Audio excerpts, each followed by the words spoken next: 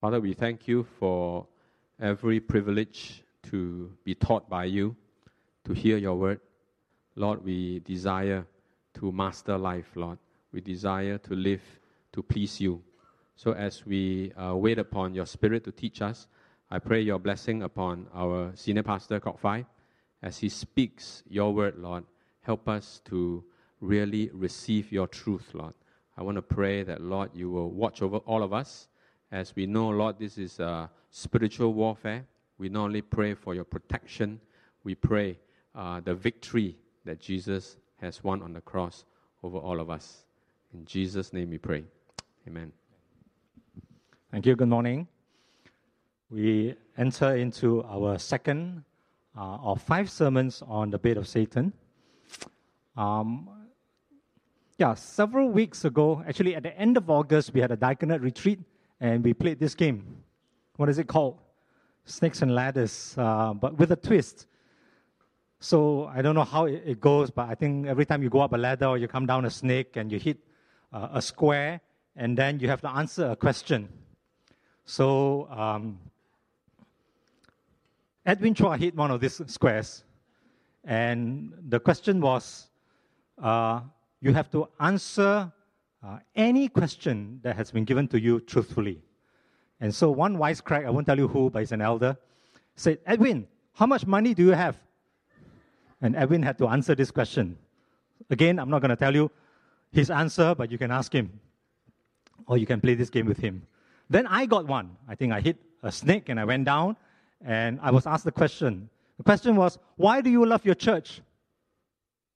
So I said, I have to. I'm the senior pastor. You know, I like to say that I'm not as stupid as I look. and I think the answer is not as stupid as it looks or as stupid as it sounds. And it's sort of like the equivalent answer, an equivalent answer would be like, do you love the girl you marry or do you marry the girl that you love? It's like, do you love the church you go to or do you go to the church that you love? Something like that. Because we have a relationship and a commitment. Right? I am a part of PPH, so are you, and the PPH is a part of me. And together we are the body of Christ. And I'm not going to leave PPH without a very good reason and without God's approval and God's blessings. You've heard of Barna Research. Barna Research Group is this group in America that does research on religious stuff and a lot of Christian stuff. And Barna Research tells us that in a year, 1 out of every 7 adults in America changes church or leave the church and go to another one. And that every year, 1 out of 6 adults attends a carefully chosen handful of churches on a rotating basis. It's like a buffet spread. So today I'm in PPH, next Sunday I'm somewhere else, and next Sunday I'm somewhere else. And maybe they choose 4 or 5. And then 5 weeks later, they come back to PPH, or when there's a speaker who is not me, then they will come. Something like that. It's a buffet. And you and I know that this is the phenomenon of church hopping, or some call it church shopping. And I've also been told that in America, these statistics don't just refer to members.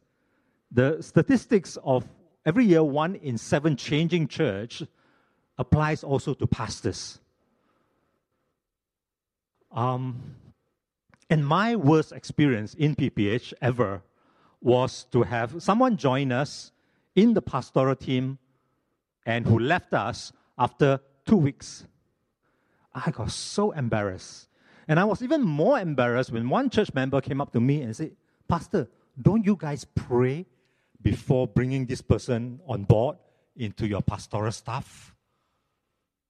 I said, yeah, we do. Of course we do.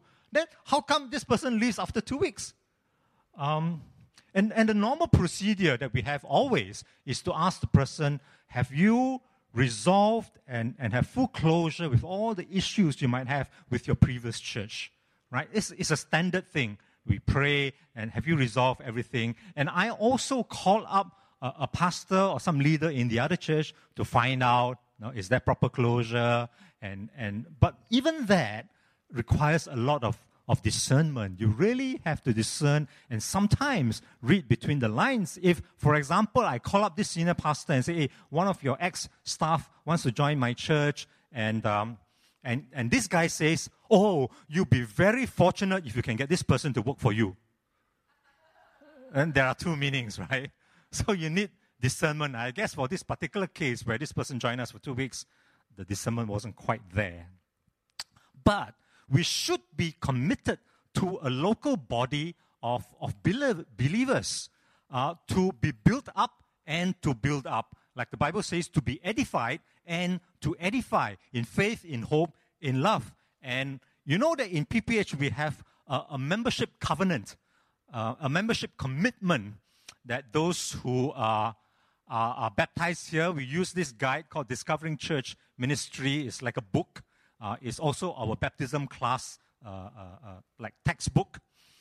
Don't have time to get into all of this, but I want to let you know that we do have a membership covenant, a commitment, and these are all the stuff in there, okay? I'm not going to go through all of them, but just to let you know that we make a commitment to safeguard the unity of my church, and then by doing this, by refusing the gossip, by following the leaders and all that, and everyone is backed up with a biblical principle, and there's a verse there. Then I will share the responsibility of my church by da-da-da-da.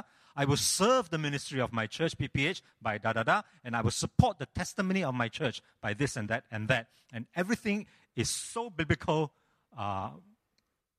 It's so logical. But still, we may ask the question, what is church? What is church? Church is simply a body of believers that got put together. Okay, that's how I would define it. A local church, I mean. Of course, we can say that I'm in a universal church, right? I belong to the global church of all the world and all the countries in the world. But for us to interact with one another, to live together as a local body, there needs to be a local church. And this is what the Bible tells us in 1 Corinthians chapter 12. 1 Corinthians chapter 12 from verse 18.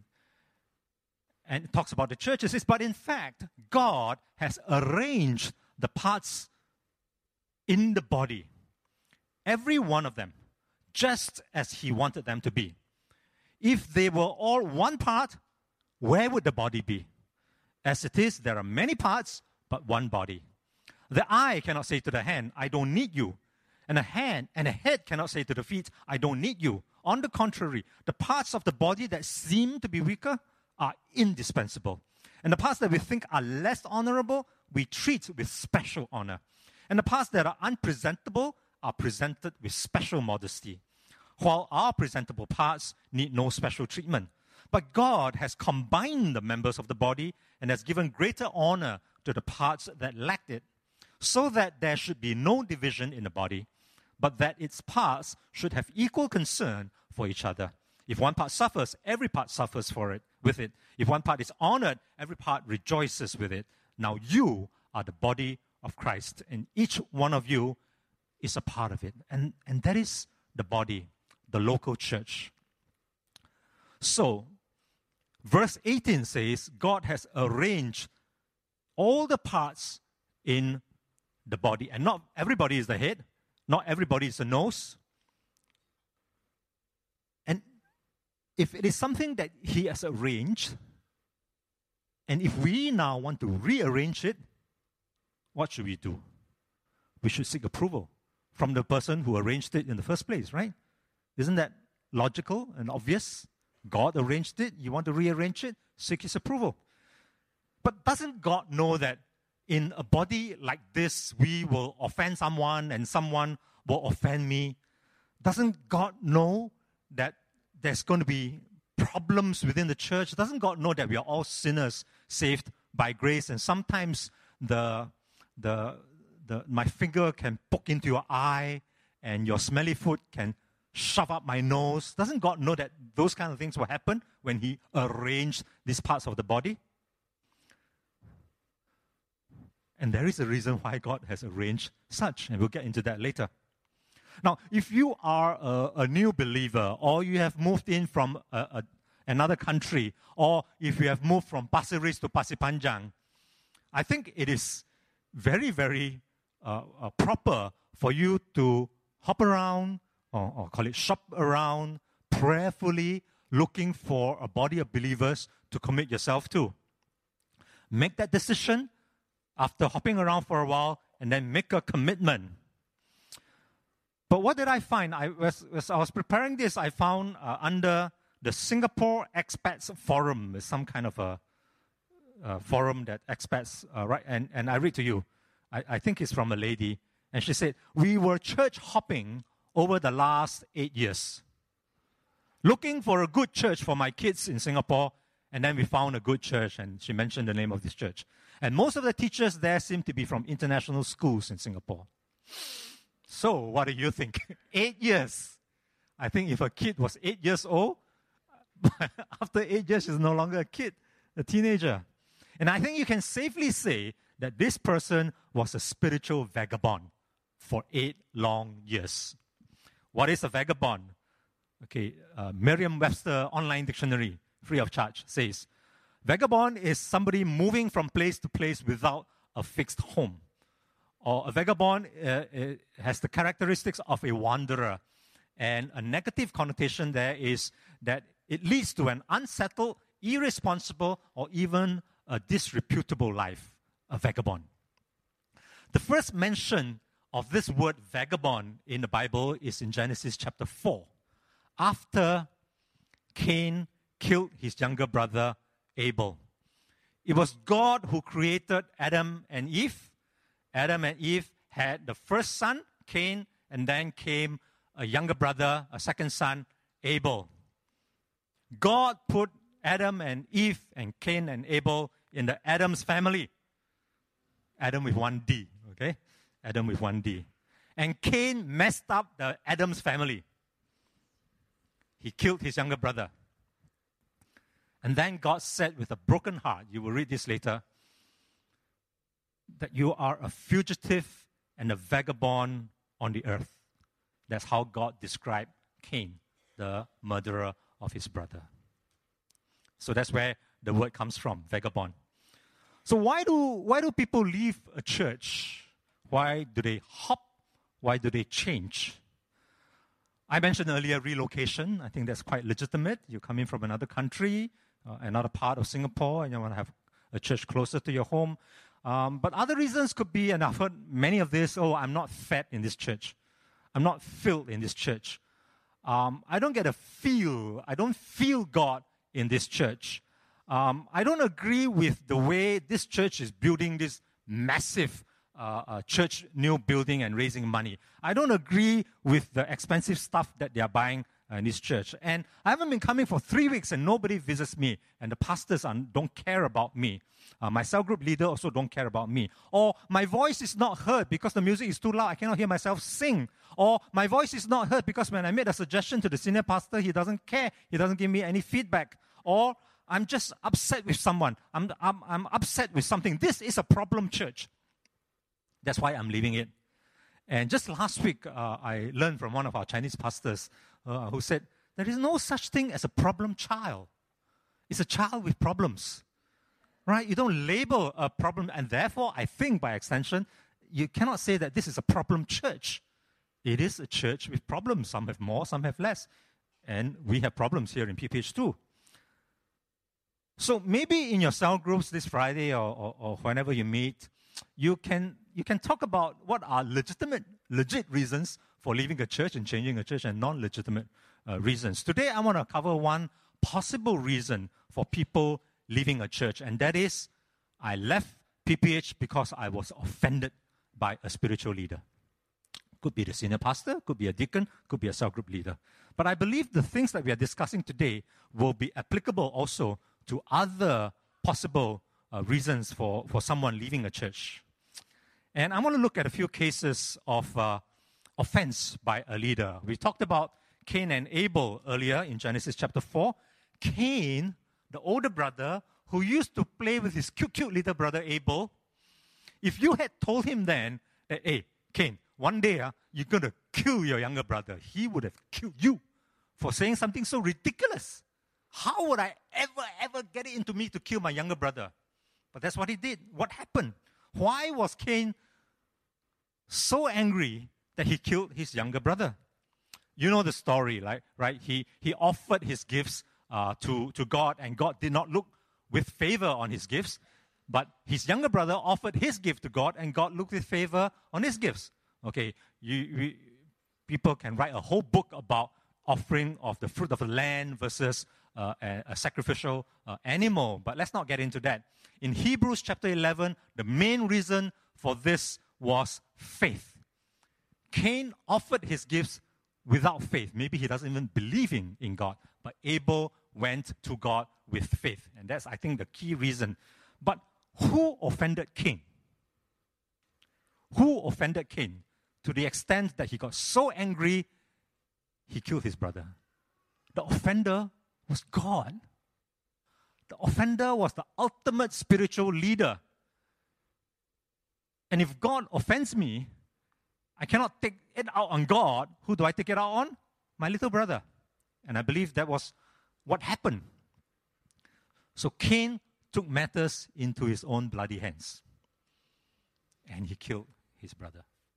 And you note the sorrow in God's words in Genesis chapter 4 from verse 10. Let me read it to you this way. Sometimes people think that God has got angry and you killed your younger brother. I'm going to curse you. But let's read Genesis chapter 4 verse 10. The Lord said, "What have you done? Listen, your brother's blood cries out to me from the ground. Now you are under a curse and driven from the ground, which opened its mouth to receive your brother's blood from your hand. And when you work the ground, it will no longer yield its crops for you. You will be a restless wanderer on the earth, a vagabond." That comes out of a broken heavenly Father's heart, that you will be a vagabond. Ruthless, restless. So, an offense from a spiritual leader, the ultimate spiritual leader. Another example can be found in 1 Samuel chapter 22. This is the account of Saul and Ahimelech, a priest. Now, in those days, priests were spiritual and community leaders. They would be like an RC chairman or a community center chairman. They often had to adjudicate in disputes and lead the people. And Saul was upset that Ahimelech and his priests provided food for David and his men. And Saul was looking and chasing David, wanting to kill David. And Ahimelech provided food for David and his men, even provided a sword for David. That same sword that David used to chop off the head of Goliath, he gave that sword back to David, and he even prayed for David. The Bible says he inquired of the Lord for David. He was an intercessor to God for David. And Saul came to Ahimelech and said, "What have you done?" And Ahimelech answered the king Saul this way. 1 Samuel chapter 22 verse 14. Ahimelech answered the king, "Who of all your servants is as loyal as David, the king's son-in-law, the captain of your bodyguard, and highly respected in your household?" Simple, factual answer. But it offended Saul so much, he probably said, "You talk to me like that? Priest or no priest, let me now show you who is the boss."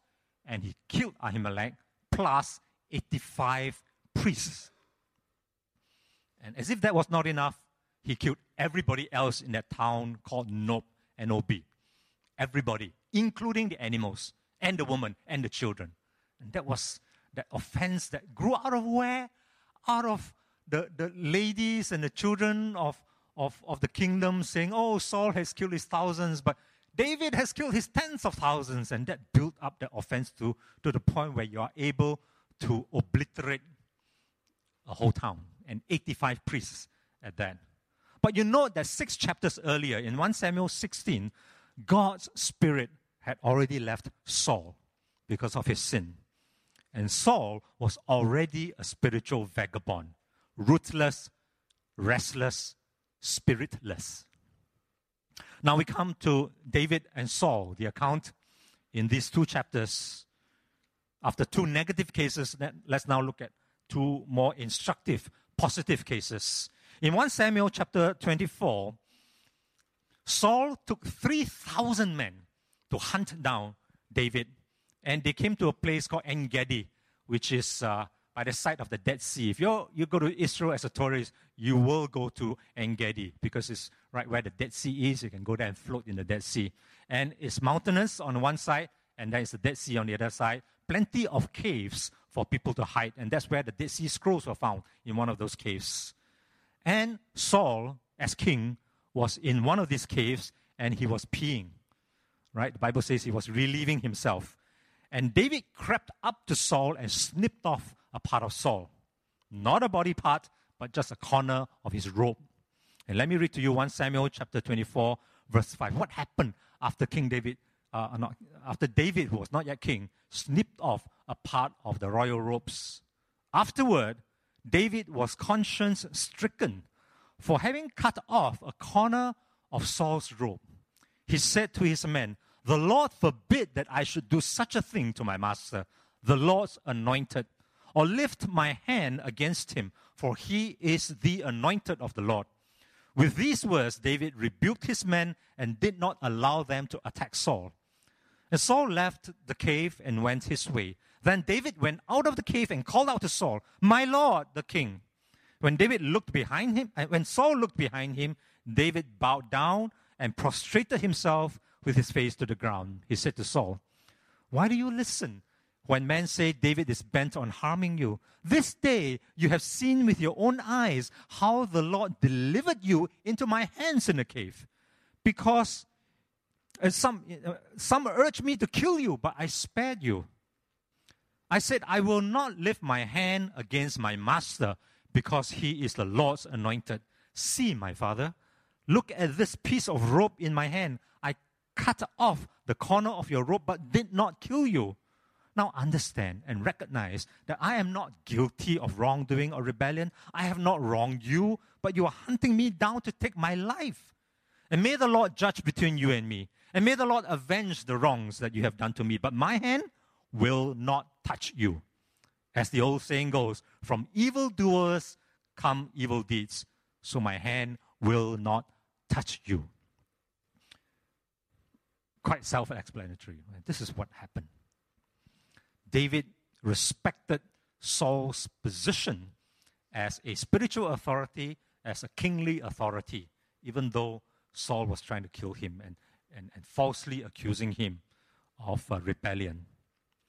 2 chapters later, 1 Samuel chapter 26, it happened again.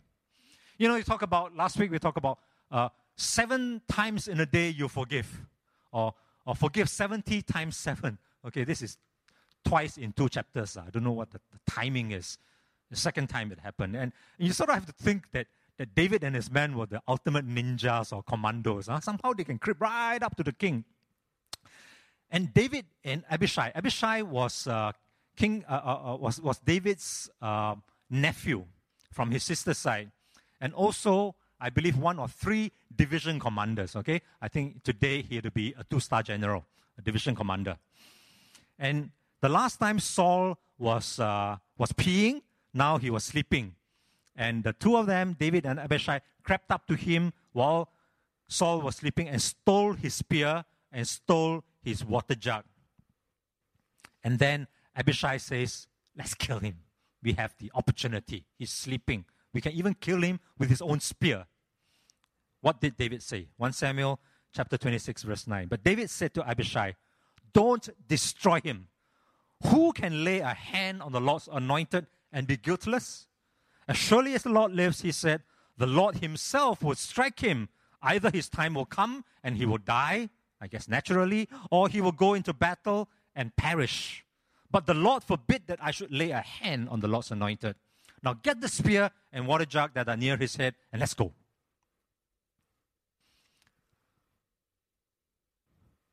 Somebody who has hurt you so bad that you are a fugitive, you don't have a home, you're hunted like an animal, and you have a chance to take revenge. Maybe it was God who led you all the way to his to the bedside. But David didn't think like that. He did not take matters into his own hand. He recognized the spiritual authority of Saul. He left room for God to judge. And the vengeance was God's, not his. See that, I don't know, that the heart, that purity, the man after God's own heart, that gentleness, that kindness inside David's heart. Now, let me relate to you a story from the book, The Bait of Satan. It's about John Bevere's own life. And John Bevere was one of the staff. I think he was a youth pastor in a very large church where there were many full-time staff. And his immediate supervisor, let's call him the deputy senior pastor, okay? It doesn't say quite so in the book, but a supervisor of a youth pastor, I thought could be a deputy senior pastor, didn't like him, didn't like John, and was like finding a way to sack him.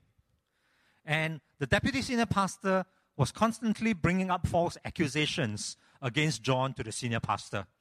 And then he turned around and he tell John that, hey, the senior pastor is not very happy with you. So it was like a two-headed snake. And that he was defending John against the senior pastor. So crafty. And when he wanted to scold John for something, he would send a memo, maybe like an email to all the staff under his charge. But it's very obvious that this email was targeted against John. It's just that it was not sent directly one-on-one to John, but sent to all the staff. But everybody who reads it, this is John, being scolded by the deputy senior pastor. And then the rumor started spreading that John was about to be fired. So John approached the deputy senior pastor one-on-one. So why is this happening? And the deputy senior pastor says, I'm just repeating what I know that the senior pastor is thinking about. Okay, get it? I'm repeating what I know that the senior pastor is thinking about. And you can imagine the stress that John and his family were under. His wife was pregnant at that time. They have just moved in from a different town to work in this church, and they had just bought a house. And if you're going to be fired, where are they going to go? And then John finally got some black and white evidence that would expose the senior pastor for all his craftiness. And that day he was preparing to present it to the senior pastor the next morning. The next morning, as he was having his quiet time, he was praying and struggling for 45 minutes. He says, God, this man has been dishonest. He is wicked. He needs to be exposed. He is a destructive force in the ministry. And all I'm doing, okay, this is devoid of emotion, okay, God. I'm just presenting the facts to the senior pastor. But he struggled. Didn't get that peace. He struggled, and finally he says, he blurted out these words, God, you don't want me to expose him, do you? The moment he blurted out these words, he says, peace flooded his heart. And then he says, I threw the evidence away. And now, with hindsight, he says, he realized that he wanted to avenge himself. He wanted revenge more than he wanted to protect the ministry. And he realized with hindsight that his motives were not as selfless as it sounded or as he thought he had. And then days later, as he was outside the church about to enter to work, maybe like just before 9 o'clock in the morning, the supervisor's car passed by, the deputy senior pastor, and he just had this whisper from God, go and humble yourself before the deputy senior pastor. What? No way. No way. Why should I approach? He should be the one coming to me to ask me for my forgiveness. How can I go to him and humble myself and ask for forgiveness? Forgiveness for what? I haven't done anything wrong. But he exercised obedience to that whisper from God. So he went to this deputy senior pastor and he asked for forgiveness. Forgiveness for what? For being critical, for being judgmental of him. And the deputy senior pastor softened a little bit. They talked for an hour, it says, and then the attacks against him stopped. 6 months later, while John was out of country, out of America, the deputy senior pastor was exposed. And he got fired. The evidence was much worse than what John thought. He thought he had some evidence, but later on, 6 months later, what was found out was even worse than what he thought he had. But for some reason now, John did not feel happy that this guy got sacked. In fact, he felt sadness. And I believe he felt as sad as when God found out that Cain had killed Abel. That kind of sadness, a man after God's own heart. And then 1 year later, he saw the ex-deputy senior pastor at an airport. And he said, I was overwhelmed by God's love, and I went over to him and I hugged the man who was once his enemy. And he said that if I had never gone to him a year ago and humbled myself in his office, I would never be able to look him in the eye at the airport a year later. But now I can hug him, and all I have is sincere love for him because he was fallen from grace and he has to recover. He has now, after being sacked, to look up, to provide for his family. What might we have done in a similar situation? I don't know. Taken revenge. Gather the evidence, present to the senior pastor, get him sacked. Finish. Problem over.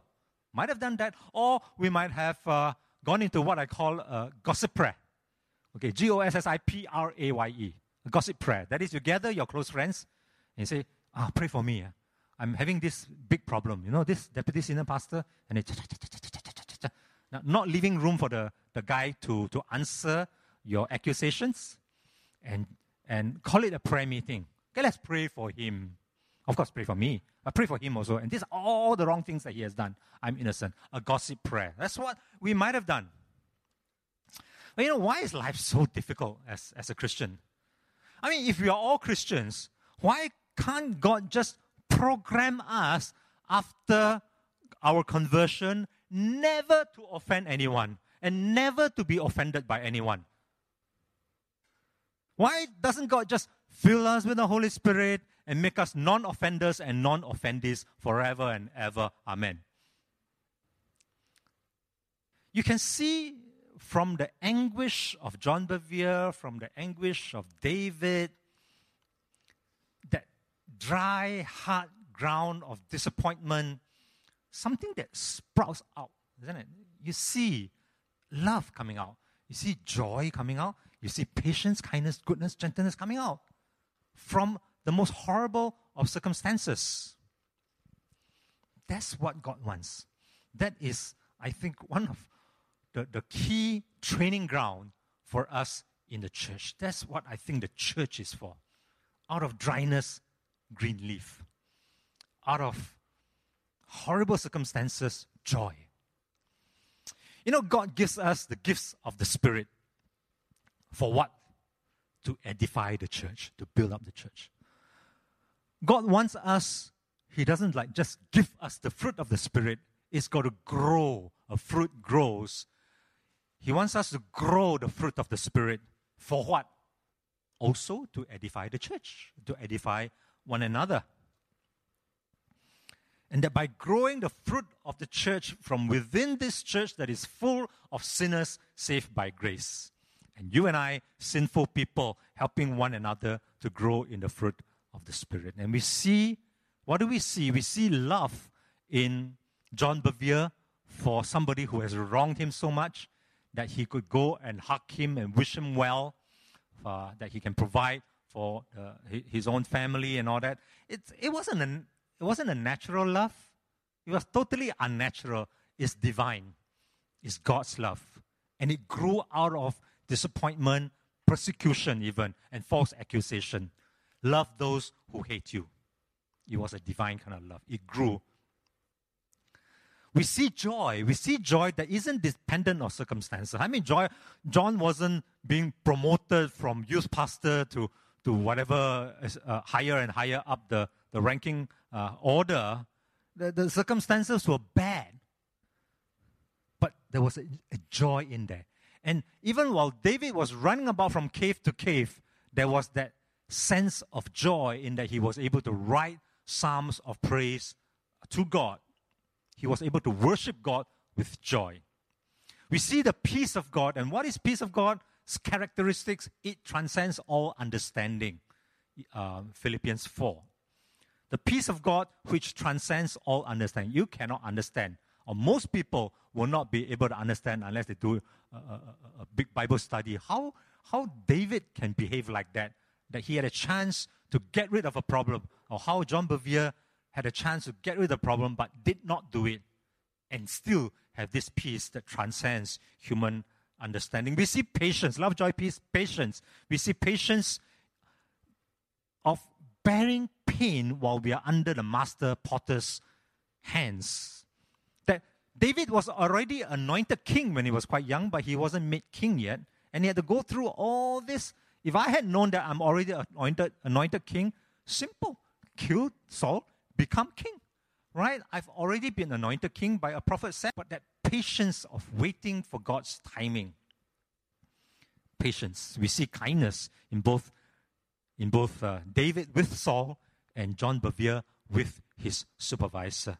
We see the goodness in the heart of these men of God who were humble, who were able to set aside pride and set aside that your deep heart's desire for revenge.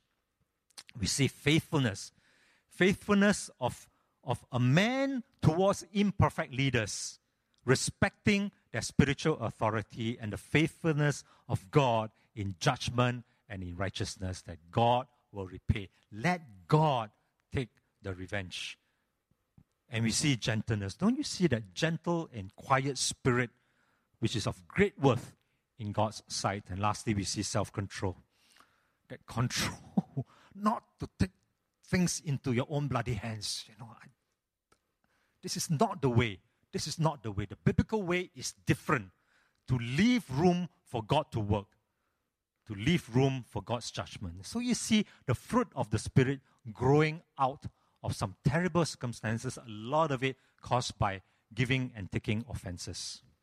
I mean, how will you grow if you simply hop from one church to another church every time I or some leader or some cell group leader says or do something stupid and it offended you? So unless I become perfect very soon, I may well have many, many more offenses up my sleeve that really is going to offend you in the years to come or the weeks to come. How are you going to grow? And how am I going to grow? If every time I say something stupid or offend you, you're gone to a different church. You see the point? The church. So lastly, I want to talk about closure. How do we seek closure? What does a lack of closure lead to? It leads to, I don't know if there's such a word, vagabondism. Some new disease. It leads to rootlessness and restlessness, that you're drifting again. So much so that we are unable to grow the fruit of the Spirit. I can think of one parallel, and that is divorce. Where there is only one, I think, situation where there can be proper closure in divorce, and that is if it is because of adultery, as Jesus taught. And even in the case of adultery, you try to reconcile, you try to forgive, but if you're allowed to divorce, you divorce, so there's proper closure. But in most other cases in a divorce, there is no closure. There is no closure because the marriage covenant is broken. And the statistics prove it. Okay, so in America, first marriage, what is the percentage for divorce in a first marriage? It's 50%. Okay, it's very sad. 1 out of 2 marriages, first marriage, will end up in divorce. Okay, so I got married, didn't work out, I divorced, no real closure. So I think I get smarter. I get married a second time. I should be smarter now. I know how to behave as a husband. I know how to choose a wife. I should be smarter. So in my second marriage, what are the chances of me getting divorced? Should be lower than 50%, right? No, it's 67%. It's a higher chance. Okay. I divorced my second wife, okay? Now I'm even smarter. Third marriage. I should know how to choose a proper wife this time. I should know how to behave as a husband. Should be smarter, right? What's the percentage? 70%. 73%. Hey, you don't get smarter, you know. I think the reason there is that there is no closure. There is no closure. And it gets worse and worse. I wish there were similar statistics for church hopping. Your second church, your third church, your fourth church, and all that, but there isn't. But I think that the more you hop, the more you have to hop. So maybe it's not spiritual vagabond, but it's spiritual bunny. The more you hop, the more you have to hop. How do you get closure? I want to refer to two passages in Scripture, and these are the words of Jesus in Matthew chapter 5, from verse 21. Jesus said, "You have heard that it was said to people long ago, 'Do not murder, and anyone who murders will be subject to judgment.' But I tell you that anyone who is angry with his brother will be subject to judgment." Again, anyone who says to his brother, "Raka," or "idiot," or "you fool," scoundrel, is answerable to the Sanhedrin. The Sanhedrin is the religious ruling council. Maybe Ahimelech and his priests, that kind of thing. But anyone who says, "You fool," will be in the danger of the fire of hell. Therefore, if you are offering your gift at the altar, you're offering a gift of worship, a gift of a hymn, a gift of a worship song at the altar, and then remember that your brother has something against you, leave your gift there. Don't even sing there in front of the altar. First go and be reconciled to your brother, and then come and sing, and then come and offer your gift. Straightforward, right? There are no two ways about this thing. And here is sort of very generic. I tried to check the Greek word and all that, but there isn't. It says, if your brother has something against you is very generic. It could be a real horrible sin. It could be a small little offense. It could be anything. Something against you. There is no deep Greek word for this. It's just something. Something against you. Then don't even worship God, okay? Go and sort it out first. Close that thing, and come back and worship, and then you have real worship. Simple. The second passage is in Matthew chapter 18, from verse 15. It says, and these are Jesus' words, right? If your brother sins against you, okay, this time is sin. If your brother sins against you, go and show him his fault. Just between the two of you. I repeat, just between the two of you. If he listens to you, you have won your brother over. But if he will not listen, take one or two others along, so that every matter may be established by the testimony of 2 or 3 witnesses. If he refuses to listen to them, tell it to the church. And if he refuses to listen even to the church, treat him as you would a pagan or a tax collector. How did Jesus treat pagans and tax collectors? He loved them. Okay?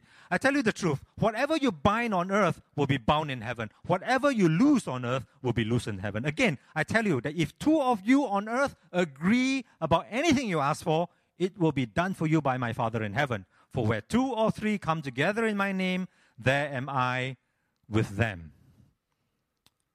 So, the context is not like where 2 of you come together and agree that God should give you a BMW, it will be done for you.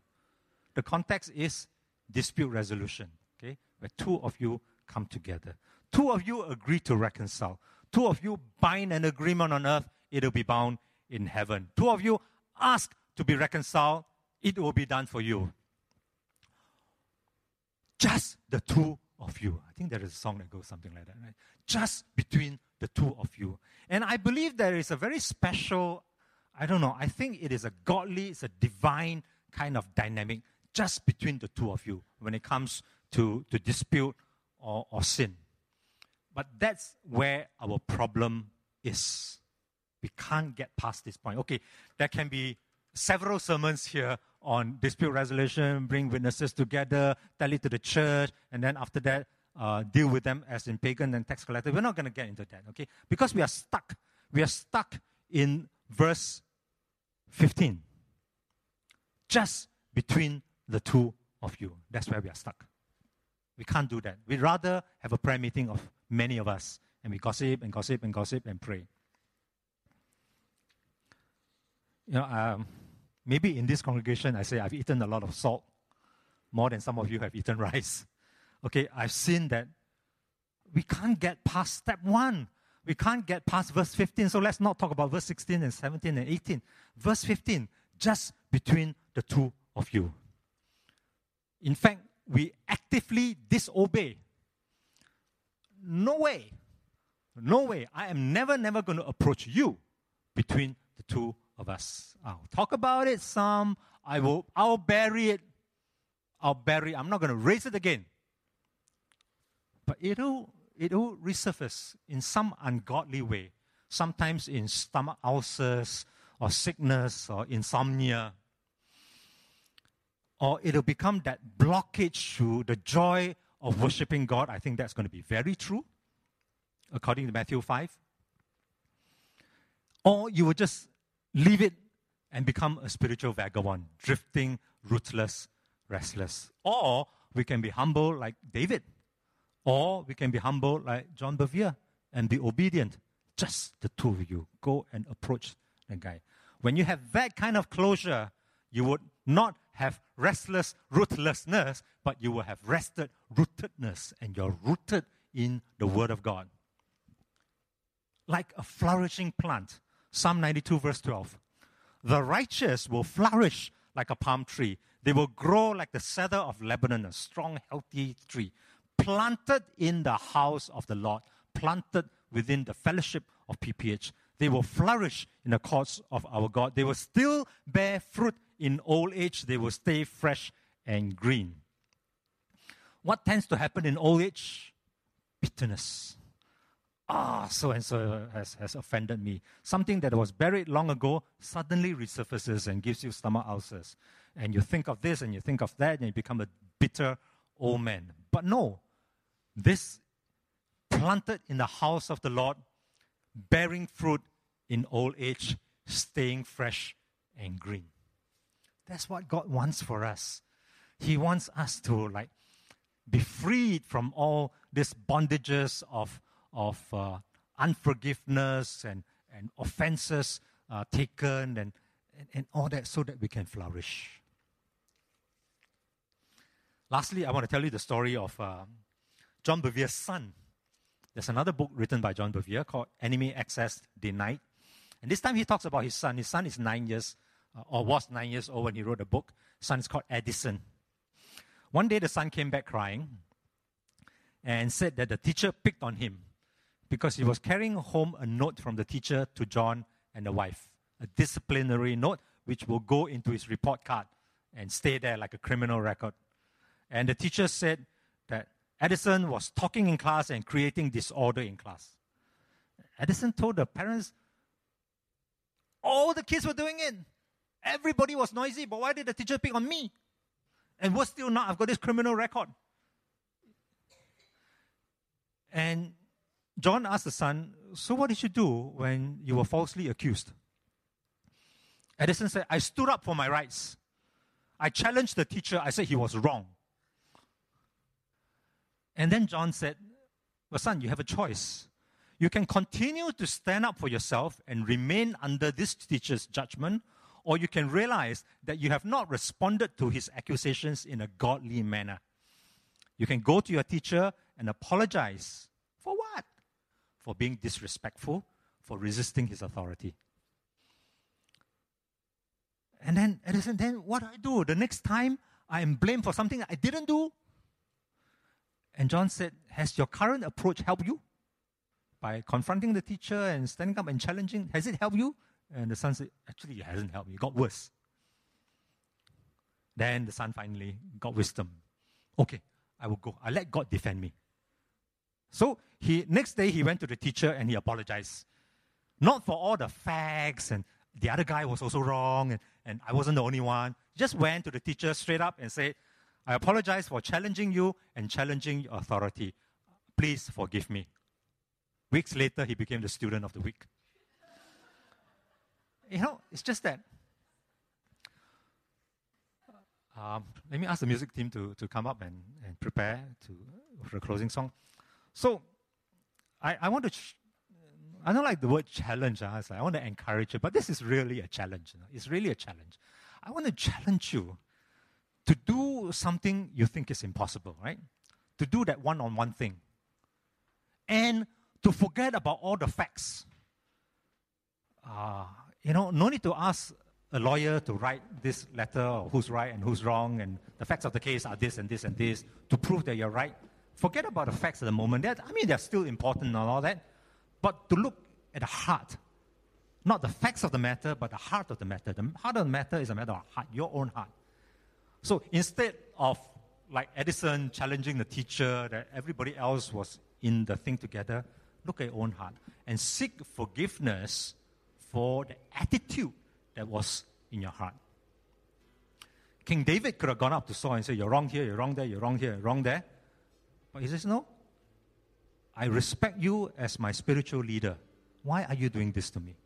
I continue to respect you. I did not take matters into my own hand. So do that one-on-one thing, which I think is impossible without God's Spirit's help. Really impossible. Our natural bent is not like that. Our natural bent is to take revenge, to prove that we are right. We can go to the ends of the earth. We can dig up all the evidence. We can pay thousands of dollars to lawyers to write all the facts down so that we are right. Let's just put that aside first, the heart first, and see if God might resolve the matter for you as He did for David, as He did for John Bevere, and as He did for Edison Bevere. That might happen. Or He might let the matter go a little longer, and you'll still be suffering. And the person that you go to for forgiveness does not forgive you and makes matters worse for you. What will happen then? Even more room for the fruit of the Spirit to grow. In spite of all these things, the love grows up even more. The joy comes up even more. The peace is even more peaceful. Something like that. So I challenge you to do something heroic, okay? If there is someone you need to go to one-on-one, just between the two of you, do it this week. Do it this week. See what happens. I'm just obeying the word of the Lord. I'm coming to you one-on-one. Maybe not all of us need to do that. No need to be so drama. I went to one Bible study and said, wow, this bait of Satan so emo. Yeah, maybe it was. But not emo, it's essential. It really is. Because we need to clear all this ground. We need to soften the ground. We need closure so that we can grow, so that we can blossom. Maybe some of us don't have such an issue. And try as you might, Holy Spirit, shine your searchlight into my life. But don't have. Good. But prepare yourself. Prepare yourself, because it is impossible that offenses will not come. So it'll come one day. But as we make that preparation, then we know what to do. We've already committed in our hearts that this is what I will do. Keep short accounts. I will do the one-on-one thing. And prepare yourself. Okay, let us just stand up and use this song to stir our hearts, to be emo, okay? To let it come deep in our heart and offer it as a prayer before the Lord.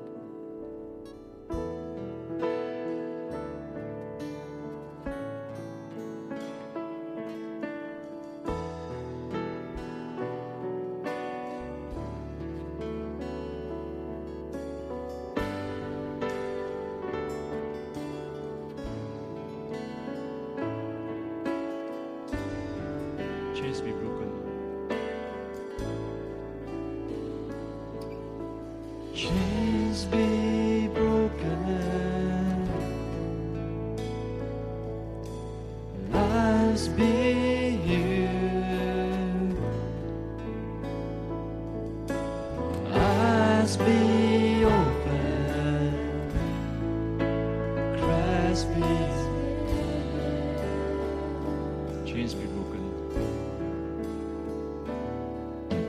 Chains be broken, lies be healed, eyes be open,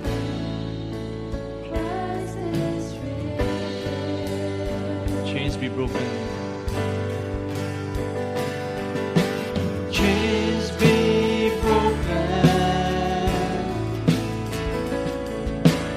Lies be healed. Eyes be open. Christ is revealed. Chains be broken. Chains be broken. Eyes be healed.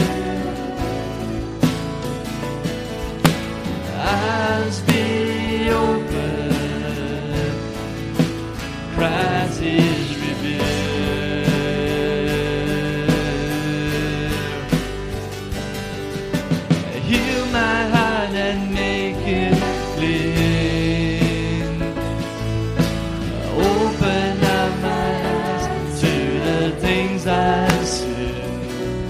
Show me how to love like you have loved me.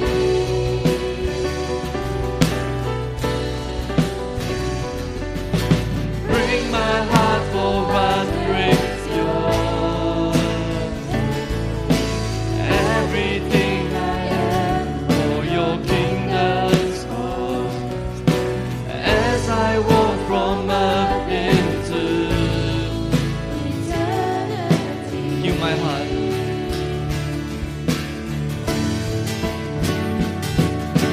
Heal my heart and make it new. Open up my eyes. Open up my eyes to the things I've seen. Show me how to love like you have loved me.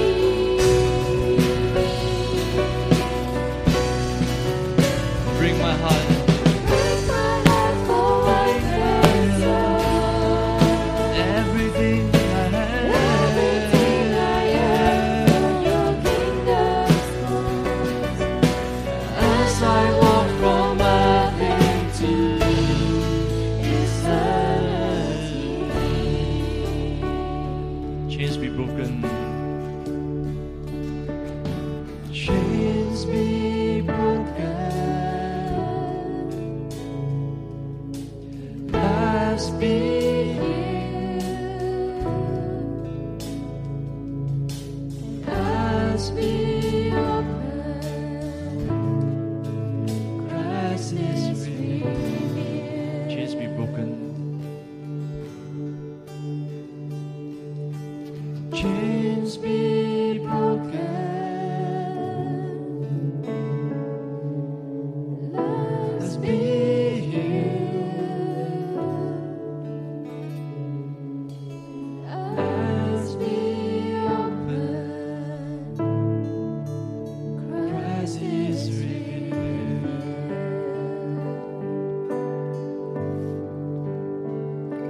Altar is open. If you cannot find that courage or that ability to what the Word of God says in Matthew 5 and Matthew 18, it's time to ask of God. And I want to encourage you to obey. No rationalization, just simple, strict obedience to the godly principle for closure between the two of you. Ask and pray for God to give you the courage, the right time, the right words to approach someone. And have prayer support. We can help one another to pray for that. But even if you do not have such a one in your mind that you need to approach, make that preparation.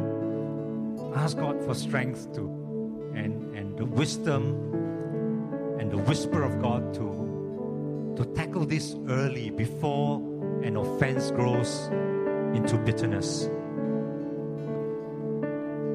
That you will flourish like a palm tree, that you will grow like a cedar of Lebanon, that you will be planted in the house of the Lord, you will flourish in the cause of our God, you will bear fruit in old age, you will stay fresh and green. This is our desire. So would you come now? Bless those who curse you. Pray for those who mistreat you. Bless, do not curse. Do not take revenge, my friends. Leave room for God's wrath. For it is written, it is mine to avenge. I will repay, says the Lord. So as obedient children before you, Lord, we want to acknowledge the wisdom, the power of your word and your teaching. We submit ourselves, hard as it may be, to these principles. And I pray, God, that you would give us the strength, the courage, and the this week, if it is necessary, that we will take this action just between the two of you. And we will see godly principles worked out, Lord. That some good will come out of it, more than we can ask or imagine. And that our lives will be green and fresh, flourishing. That the fruit of the Spirit will be evident in our lives because we seek to bring closure according to your word. Matthew 5, Matthew 18. So thank you, Lord, for hearing our prayers. In Jesus' name, amen.